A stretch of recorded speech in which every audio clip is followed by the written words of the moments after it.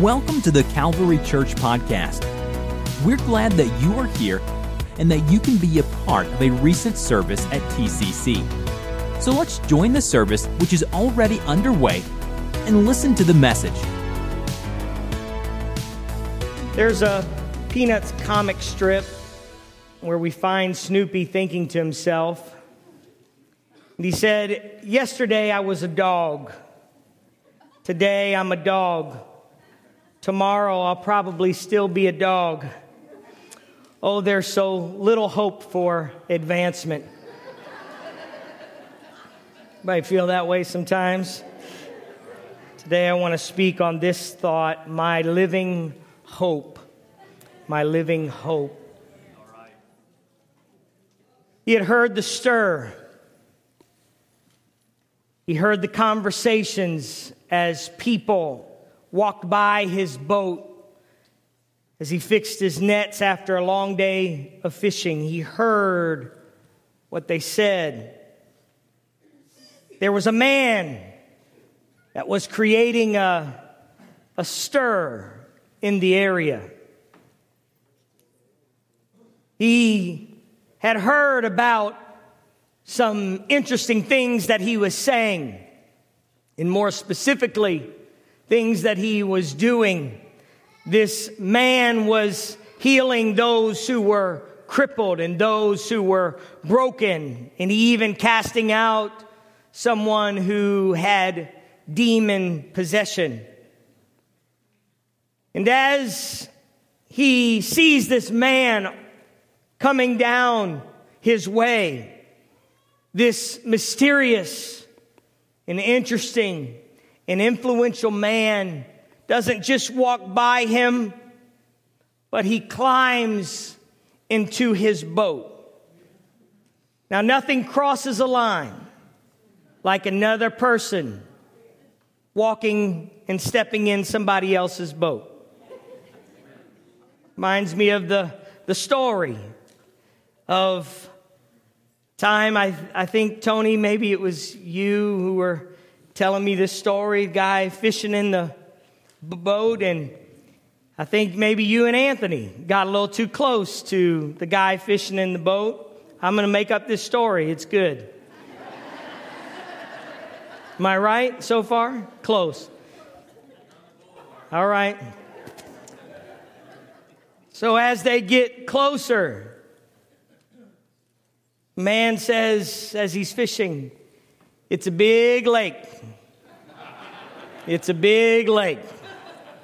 Nothing crosses the line like getting a little too close to someone's boat, let alone climbing in the boat. This man commandeered this boat and asked if he would take him out a little ways because the people had come to hear him and to see him and to hear what he has to say. And so, although Simon Peter, under normal circumstances, would not have just let somebody get in his boat, something about this man arrested his instincts. And after Jesus had finished his teaching session, he says to Simon Peter, "Hey, why don't you put your nets back down into the deep and go for some more fish?" And I could imagine Peter's wheels spinning a little bit. He's being respectful. He's intrigued by this man. He's not sure who exactly he is, but he says, "Master, we have toiled all night and we've taken nothing. But at your word, I'll let down these nets." And when he does, many of you are familiar with what happens. He begins to catch a large number of fish, so much so that the nets began to break. And so the scripture tells us that his partners, his fishing buddies, all come near, just like good fishing buddies do. When somebody starts catching, everybody comes over. And they came over and they started filling their boats with the fish. But when Peter saw it, Scripture says, he fell down at Jesus' knees and he says, "Depart from me, for I am a sinful man, O Lord." Something was different about this man. Something spoke of a divine nature to him. And when he came near this experience, there was something in his heart that says, "I'm not worthy to be near you. I'm a sinful man." And so in this moment of vulnerability and improbable meekness from Peter, Jesus extends an invitation. And he says to Peter and those that were with him, "Follow me. Follow me." Immediately, the Scripture says, they left their nets and they followed him. Scriptures seem to indicate that Peter was the first disciple that Jesus picked out. And it would be an amazing time in Peter's life, walking with Christ, walking behind him as he healed people where he went, walking beside him and witnessing with his own eyes as he took 5 loaves of bread and 2 fish and he just began to break it till it multiplied and fed over 4,000 or 5,000 people. He stood there and watched as Jesus cast out demons and those who were afflicted by the demoniacs or demons. He looked and he saw and he watched as Jesus spoke to those who were blind, those who were lame, those who were sick, those who seemed to be dead. He watched and he saw and he witnessed the healings that Jesus performed. And then there were some things that only Peter, James, and John got to witness. They got to be caught up into a mountain and watch as Jesus was transfigured. It must have been an amazing moment. Yet still, there were some things that only Peter got to do. It was Peter who, as they were on that boat and in the middle of that storm, when Jesus appeared out of nowhere and Jesus said, "Come to me." And it was Peter who stepped out of the boat and began to walk on water. This was no ordinary calling. This was no ordinary experience. And Scripture tends to tell us that Peter became a leader even among this group of disciples. He seemed to be on the leading edge and in the middle of all the action. Even on one day, Jesus asked all the disciples a question. "Who do people say that the Son of Man is?" And they said, "Some say John the Baptist, some say that you're Elijah, and others Jeremiah or one of the prophets." But Jesus said to them, "But who do you say that I am?" And all the disciples stood around. But there was one who was quickened. There was one who had the light bulb turned on. And it was Simon Peter. And he said, "You are the Christ, the Son of the living God. You're not just some ordinary man, but you are the Christ, the Son of the living God." What a moment, what an experience for Peter to have, where all of a sudden he became so enlightened that Jesus would say to him, "For flesh and blood has not revealed this to you, but my Father in heaven." Verse 18, "And I tell you, you are Peter, and on this rock I will build my church, and the gates of hell shall not prevail against it. I will give you the keys of the kingdom, and whatever you bind on earth shall be bound in heaven, and whatever you loose on earth shall be loosed in heaven." I would guess if Jesus pronounced that over me, I might walk a little bit differently that day. I know everybody's trying to be humble in the moment, but there's one that stood out from the rest. "I'm going to build my church on this revelation, Peter.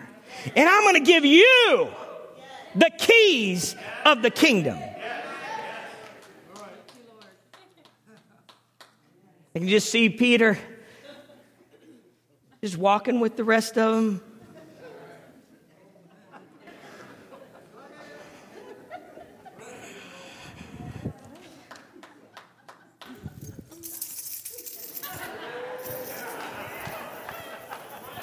I don't mean nothing by it. I'm just saying. Just saying.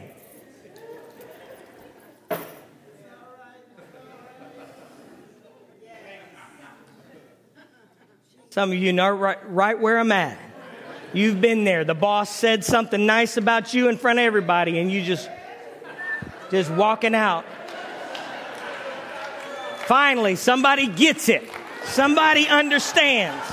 Somebody gets it.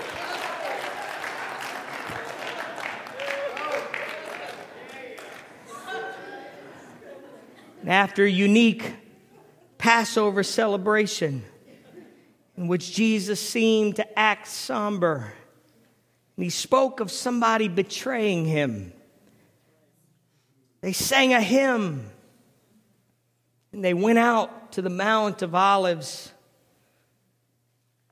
And Jesus said to them, "You will all fall away, for it is written, I will strike the shepherd and the sheep will scatter. But after I am raised up, I will go before you to Galilee." And that one who seems to be enlightened, that one who always seems to have the answer for everything,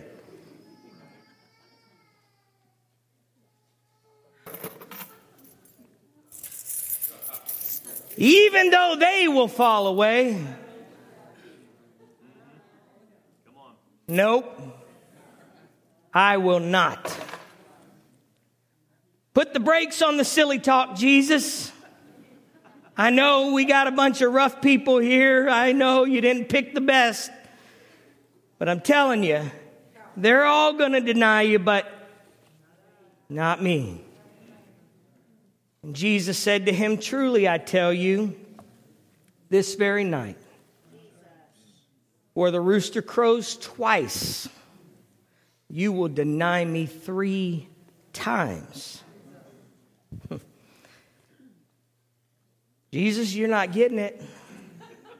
If I must die with you, I will not deny you. And then everybody's like, "Me too, Jesus, me too." What do you say?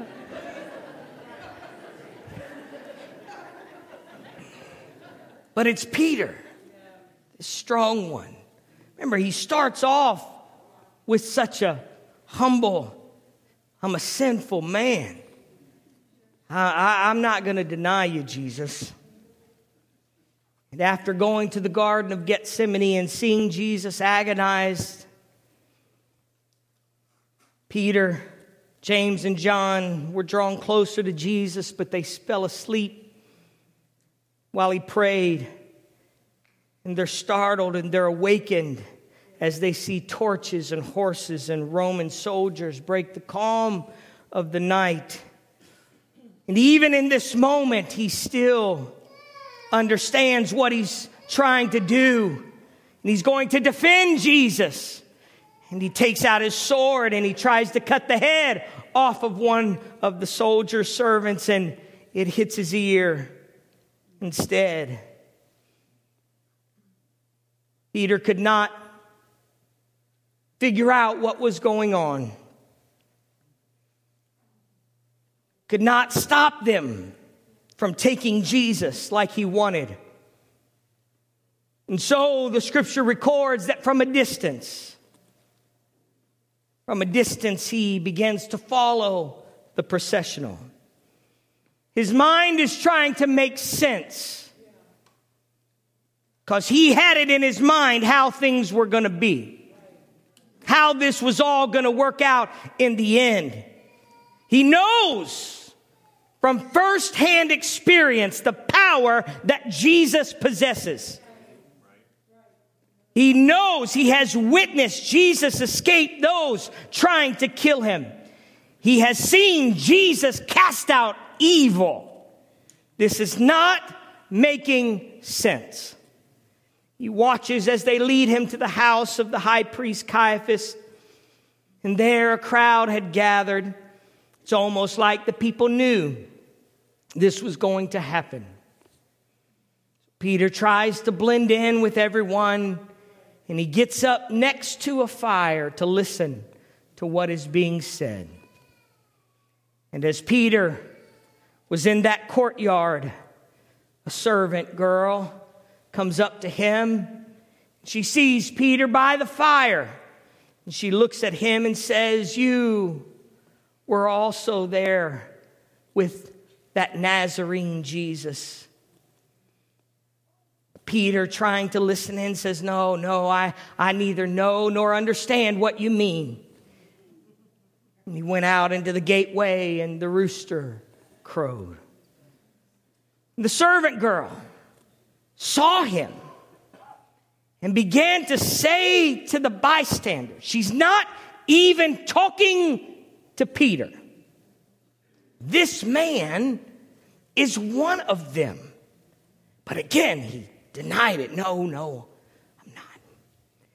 And after a little while, the bystanders said to Peter, those gathered around, "Certainly you are the one, you are a Galilean." But then Peter snapped. He said, Scripture tells us he began to invoke a curse on them and began to swear, "I do not know this man whom you speak." Moments earlier, he had tried to cut off the ear of somebody arresting Jesus, to now completely denying him at all. And immediately the rooster crowed a second time. And Peter remembered how Jesus had said, "Before the rooster crows twice, you will deny me 3 times." And something crumbled inside of him. What he was so confident in, what he thought of himself, everything that he had been standing for the last 3.5 years came crumbling down. And the scripture says in Luke that Jesus looked at him. Can you imagine the look? And he remembered the words of Jesus, and he broke down and he wept bitterly. His crushing weight. The one who was chosen first. The one who had the revelation of who Jesus was. The one who stood boldly and declared, "I will never deny you," has denied him in such a pitiful way. So Peter could do nothing now. Jesus would be led away, beaten, hung to a cross, and would die. And as much detail as we have about Peter during the crucifixion and leading up to the crucifixion, as much detail given about his whereabouts in many other passages, and as much detail as we are given about other disciples who were close to Jesus during the crucifixion, it is not insignificant that nothing is mentioned about where Peter is while Jesus hung on the cross. I have no doubt that Peter was in a dark place mentally, if not physically. He had left behind everything, his career and his reputation, to follow this man. He had experienced Jesus' calling, his kindness, his love, his authority, his miracles. He had seen him transfigured. He had even expressed a revelation, but when Jesus needed him the most, Peter had denied him. Peter had thrown it away, forsaken him, and rejected him. Peter's boisterous proclamation and declaration of loyalty melted so easily by the simple question of the least in all of society, a servant girl. His faith was a house of cards. The excitement and passion felt when Jesus said, "Follow me," was a distant memory with no more hope of a future, lost and gone. The crowd surged and other disciples watched. Jesus hung suspended between heaven and earth, and it was finished. Jesus breathed out one final breath, and that living hope perished. That living hope was defiled by evil. That living hope faded away. As we sang this morning, we know that's not the end of the story. Amen. The scripture tells us that Mary Magdalene and a few others came to the tomb as the Sabbath had passed. And very early on that first day of the week, when the sun had risen, they went to the tomb. They get there and they're wondering, how are we going to be able to get in to anoint his body to help him? Looking up as they came down the path, they see that the stone is already rolled away. And they entered the tomb, and they saw a young man sitting on the right side of that tomb, and he was dressed in a white robe. They became afraid, as you would if you saw somebody you weren't expecting. This man said, "Do not be afraid. You seek Jesus of Nazareth, who was crucified. He has risen. He is not here. See the place where they laid him. You're more than welcome to come in and see where they had put him, but he is not here. But go and tell his disciples and Peter." This is not a general announcement. Tell the disciples, and I want you to specifically go find Peter and tell him that Jesus is not here. And so the scripture tells us that she ran and she went to Simon Peter in John 20 verse 2 and the other disciples and the one whom Jesus loved, who was John, and says, "They've taken the Lord out of the tomb and we do not know where they have laid him." She's still not understanding that Jesus has been resurrected. She's just saying he's not there. So Peter and John get in a foot race. And they're going to run to that tomb.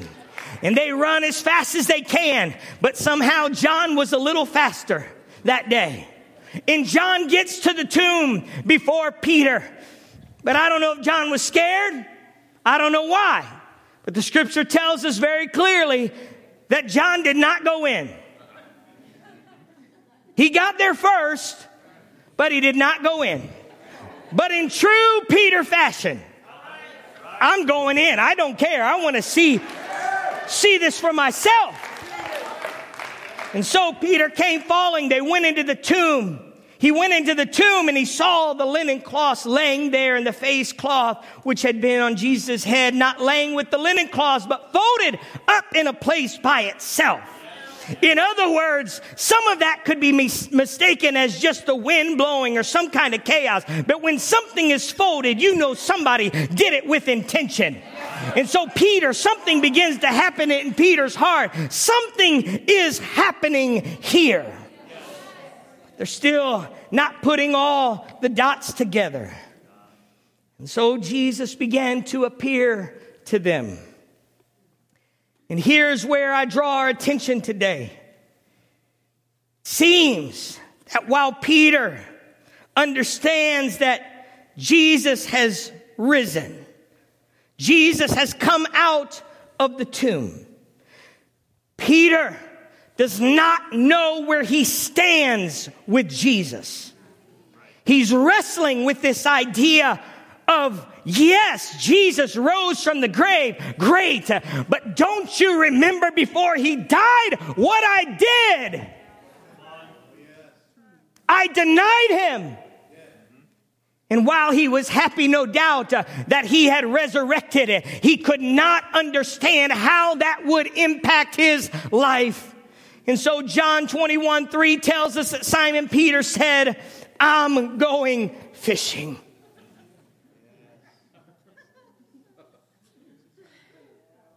He comes back to this. I don't have anything left. What I was called to do, what I was pulled out by Jesus to do is gone now. I denied him. I know exactly how this script is written. He said, and I'm just going to go fishing. And of course, the other disciples, I'm going to. That's usually how it goes in fishing, just in case you wanted to know. Somebody says, I'm going fishing, everybody else follows. And so they went out, they got in the boat. But that night, they caught nothing. And just as the day was breaking, Jesus stood on the shore. Yet the disciples did not know that it was Jesus. And Jesus said to them, children, do you have any fish? And they answered him, no.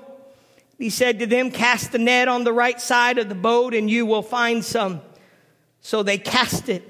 And now they were not able to haul it in because of the quantity of fish. And that disciple whom Jesus loved, John, said to Peter, it is the Lord. And when Peter heard that it was the Lord, he put on his outer garment. He had taken it off and he threw himself into the sea and he clamored to get to where Jesus was. And the other disciples came to the boat. They were dragging the net full of fish. Peter wanted nothing to do with that. It could have been an excuse. Maybe he jumped out of the boat so he didn't have to deal with the fish. I'm not sure. But I think he was excited because it was the Lord. The others came. When they got on land, they saw a charcoal fire in place with fish laid out on it and bread. Jesus said to them, bring some of that fish that you've caught. And Simon went aboard and hauled the net, and it was full of large fish, 153. And although there were so many, the net was not torn. See, the first time this happened, when Jesus called him, the net was torn. The net wasn't torn, and Jesus said to them, come and have breakfast. But none of the disciples dared ask him, who are you? They knew it was the Lord. And Jesus came and took the bread and gave it to them. And so with the fish. And it seems that Peter is excited to see Jesus. But it seems that he is uncertain about where he stood with Jesus. He is happy to see someone who he thought was dead, but now has a reunion with them. He was excited to have this opportunity to see this great person in his life. But was this just a reunion, or was this something more? And I suppose that Easter can be that for many. It can be a reunion of sorts. It can be a revisiting of something you once knew. It can be a revisiting of something you once enjoyed. But maybe you're like Peter today and you're not sure where you stand. Peter is standing there, excited to see Jesus, but again, he knows the last time he saw Jesus. And the scripture says that Jesus then singles Peter out. And he says, when they finished breakfast, Jesus said to Peter, Simon, son of John, do you love me more than these? He said to him, yes, Lord, you know that I love you. And he said to him, feed my lambs. And he said to him a second time, Simon, son of John, do you love me? And he said, yes, Lord, you know that I love you. And he said to him, tend my sheep. And he said to him the third time, Simon, son of John, do you love me? And Peter was grieved because he said to him the third time, "Do you love me?" And he said, "Lord, you know everything. You know that I love you." And Jesus said to him, "Feed my sheep." Peter must have thought, it was great to know him. It was great to be called by him. It was great to walk with him. But I failed him. I walked away from him. I rejected him. And I know I experienced him after he was resurrected. I know he has let me see him again. I know he has let me eat with him again. But it's not the same. It's not going to be the same. Like the Peanuts comic strip, Peter must have thought to himself, yesterday I was a sinner. Today I'm a sinner. Tomorrow I'll probably still be a sinner. But then Jesus began to uncover layers of Peter's shame. He tells him, try casting your net on the other side. I wonder if Peter thought, wait, I've heard that before. When I was in the Sea of Galilee, he jumped into my boat and told me to cast into the deep. And then Jesus said, here is some bread and some fish. And Peter probably remembered the 5 loaves and the 2 fishes that Jesus had turned into a feast. And there is a fire. And the last time I stood around a fire was with Jesus in view, and I denied him. But yet there's a fire. And Jesus asked Peter, do you love me? Once would have been enough. Twice was persistent. But 3 times Peter's heart broke. He is back around the fire in the courtyard at Caiaphas' house, listening as they accuse and mock and hit Jesus. But it's not this time to accuse him or for him to deny. Jesus gives him 3 opportunities to confess his love. And he says, do you love me? It's in this moment that Peter suddenly has a resurrection of hope. There's something that is happening here. And Jesus says to him, when you were young, you used to dress yourself and walk wherever you wanted. But when you are old, you will stretch out your hands and another will dress you and carry you where you do not want to go. This he said to show by what kind of death he was to glorify God. He was telling Peter, listen, your calling's not over. My story with you is not over. What I want to do with you is not over. I'll walk you everything to show you that I'm still the hope that you had when you first started. I am your living hope. And so after saying this to him, can you imagine what it felt like when Jesus said to Peter, follow me? Full circle. I know you denied me. I know you've rejected me. I know you've pushed against me. But my story is not finished with you. My ideas for you and my plan for you and my anointing for you is not over. And herein we see a very powerful truth as I hasten to a close. Peter got a very clear revelation. A revelation that only came because of the resurrection. Hear me now. This revelation only came because of the resurrection. The revelation was not just that Jesus was no longer in the tomb, but more powerfully, the resurrection pointed Peter to something he never thought he would see again. A living hope. A hope that would bring the mercy of God. All the self-hatred, all the shame, all the guilt was reborn into a living hope. Everyone say a living hope. So when Peter would begin to pen his first letter to the church, he would reflect on that day, a reflection that thunders to us today. And he said, blessed be the God and Father of our Lord Jesus Christ. according to his great mercy, he has caused us to be born again to a living hope through the resurrection of Jesus Christ from the dead.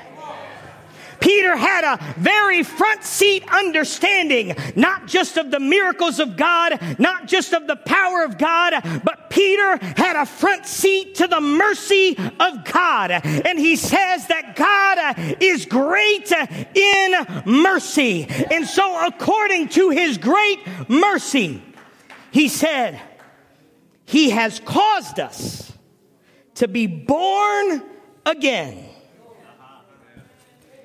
Peter stood around that fire that day, and he was reborn of sorts. He was renewed because he understood that God wasn't done with him. And so he was able to stand on the day of Pentecost and preach that message, repent and be baptized, every one of you, in the name of Jesus Christ for the forgiveness of your sins, and you all shall receive the gift of the Holy Ghost. In other words, you all can be born again. Amen. Yes. Born again to what? A living hope. A living hope through the resurrection of Jesus Christ from the dead. Peter says this, as you stand with me today, to an inheritance that is imperishable, undefiled, and unfading, kept in heaven for you. I love this idea. He says you're born again because of the resurrection of Jesus Christ. He says there's an inheritance for you that is imperishable, undefiled, and unfading. In other words, it's an inheritance that is untouched by death, unstained by evil, and unimpaired by time. And our salvation and new birth, because of the resurrection of Jesus Christ, is death-proof, it's sin-proof, and it's time-proof. Imperishable, undefiled, and unfading. Who by God's power are being guarded through faith for a salvation ready to be revealed in the last time. In this you rejoice, though now for a little while, if necessary, you have been grieved by various trials, so that the tested genuineness of your faith, more precious than gold that perishes though it is tested by fire, may be found to result in praise and glory and honor at the revelation of Jesus Christ. Then he adds this, though you have not seen him. I've seen him, but you haven't seen him, but yet you love him.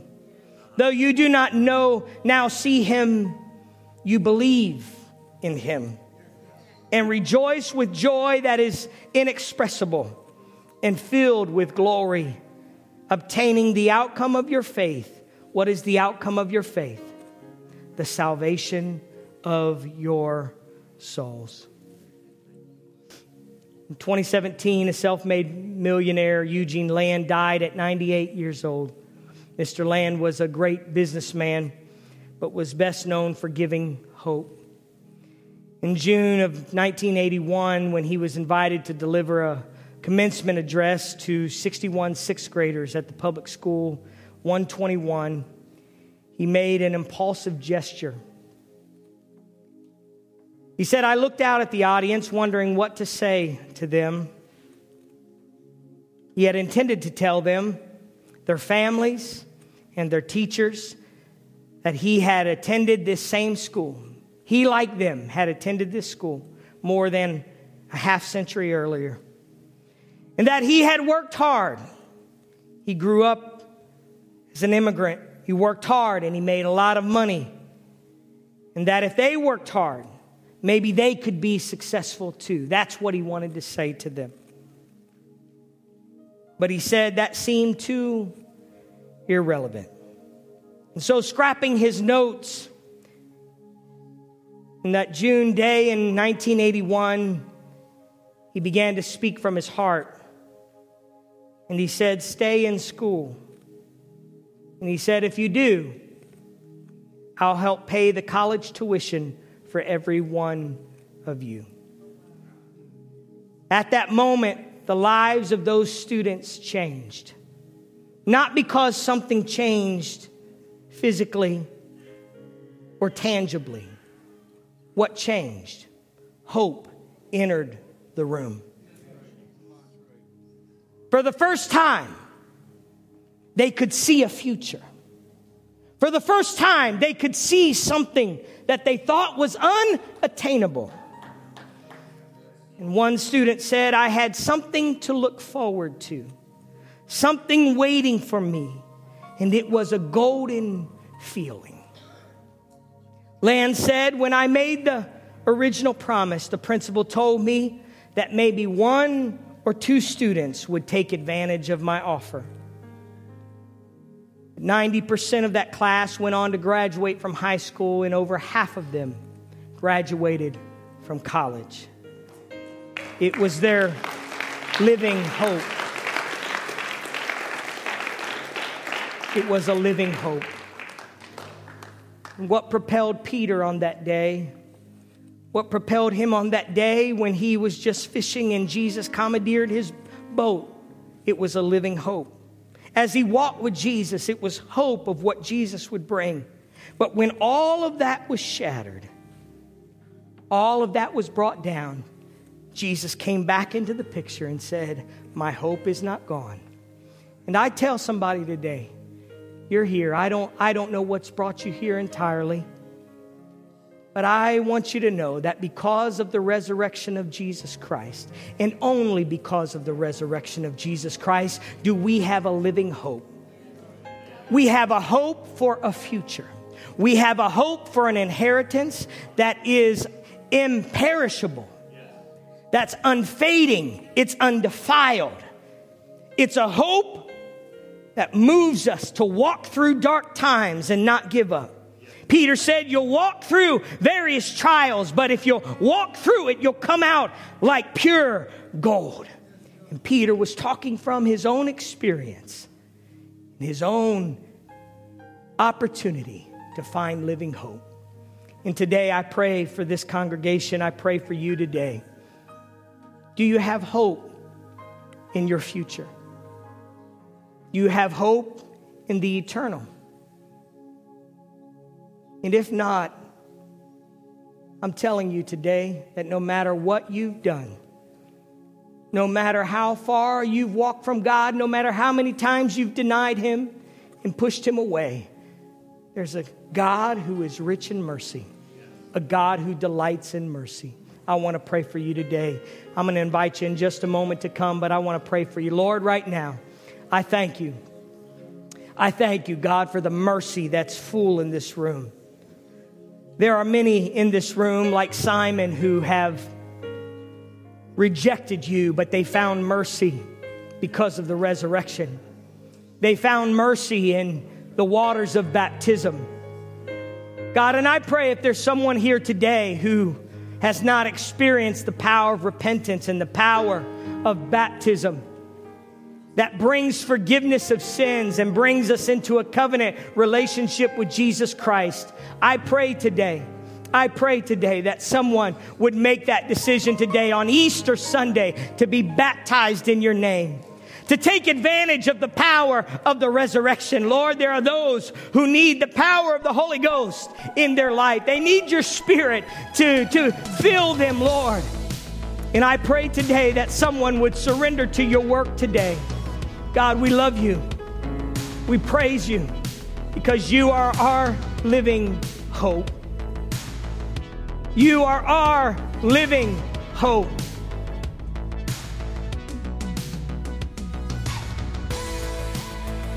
This podcast was brought to you by the Calvary Church in Cincinnati, Ohio. For more information about the Calvary Church, please visit our website at www.thecalvarychurch.com. Consider joining us for a service where you will find friendly people, high-energy music, and life-transforming preaching and teaching from a biblical worldview. You can find our podcast on iTunes, Google Play, or on our website at www.thecalvarychurch.com. Until next time, thanks for listening.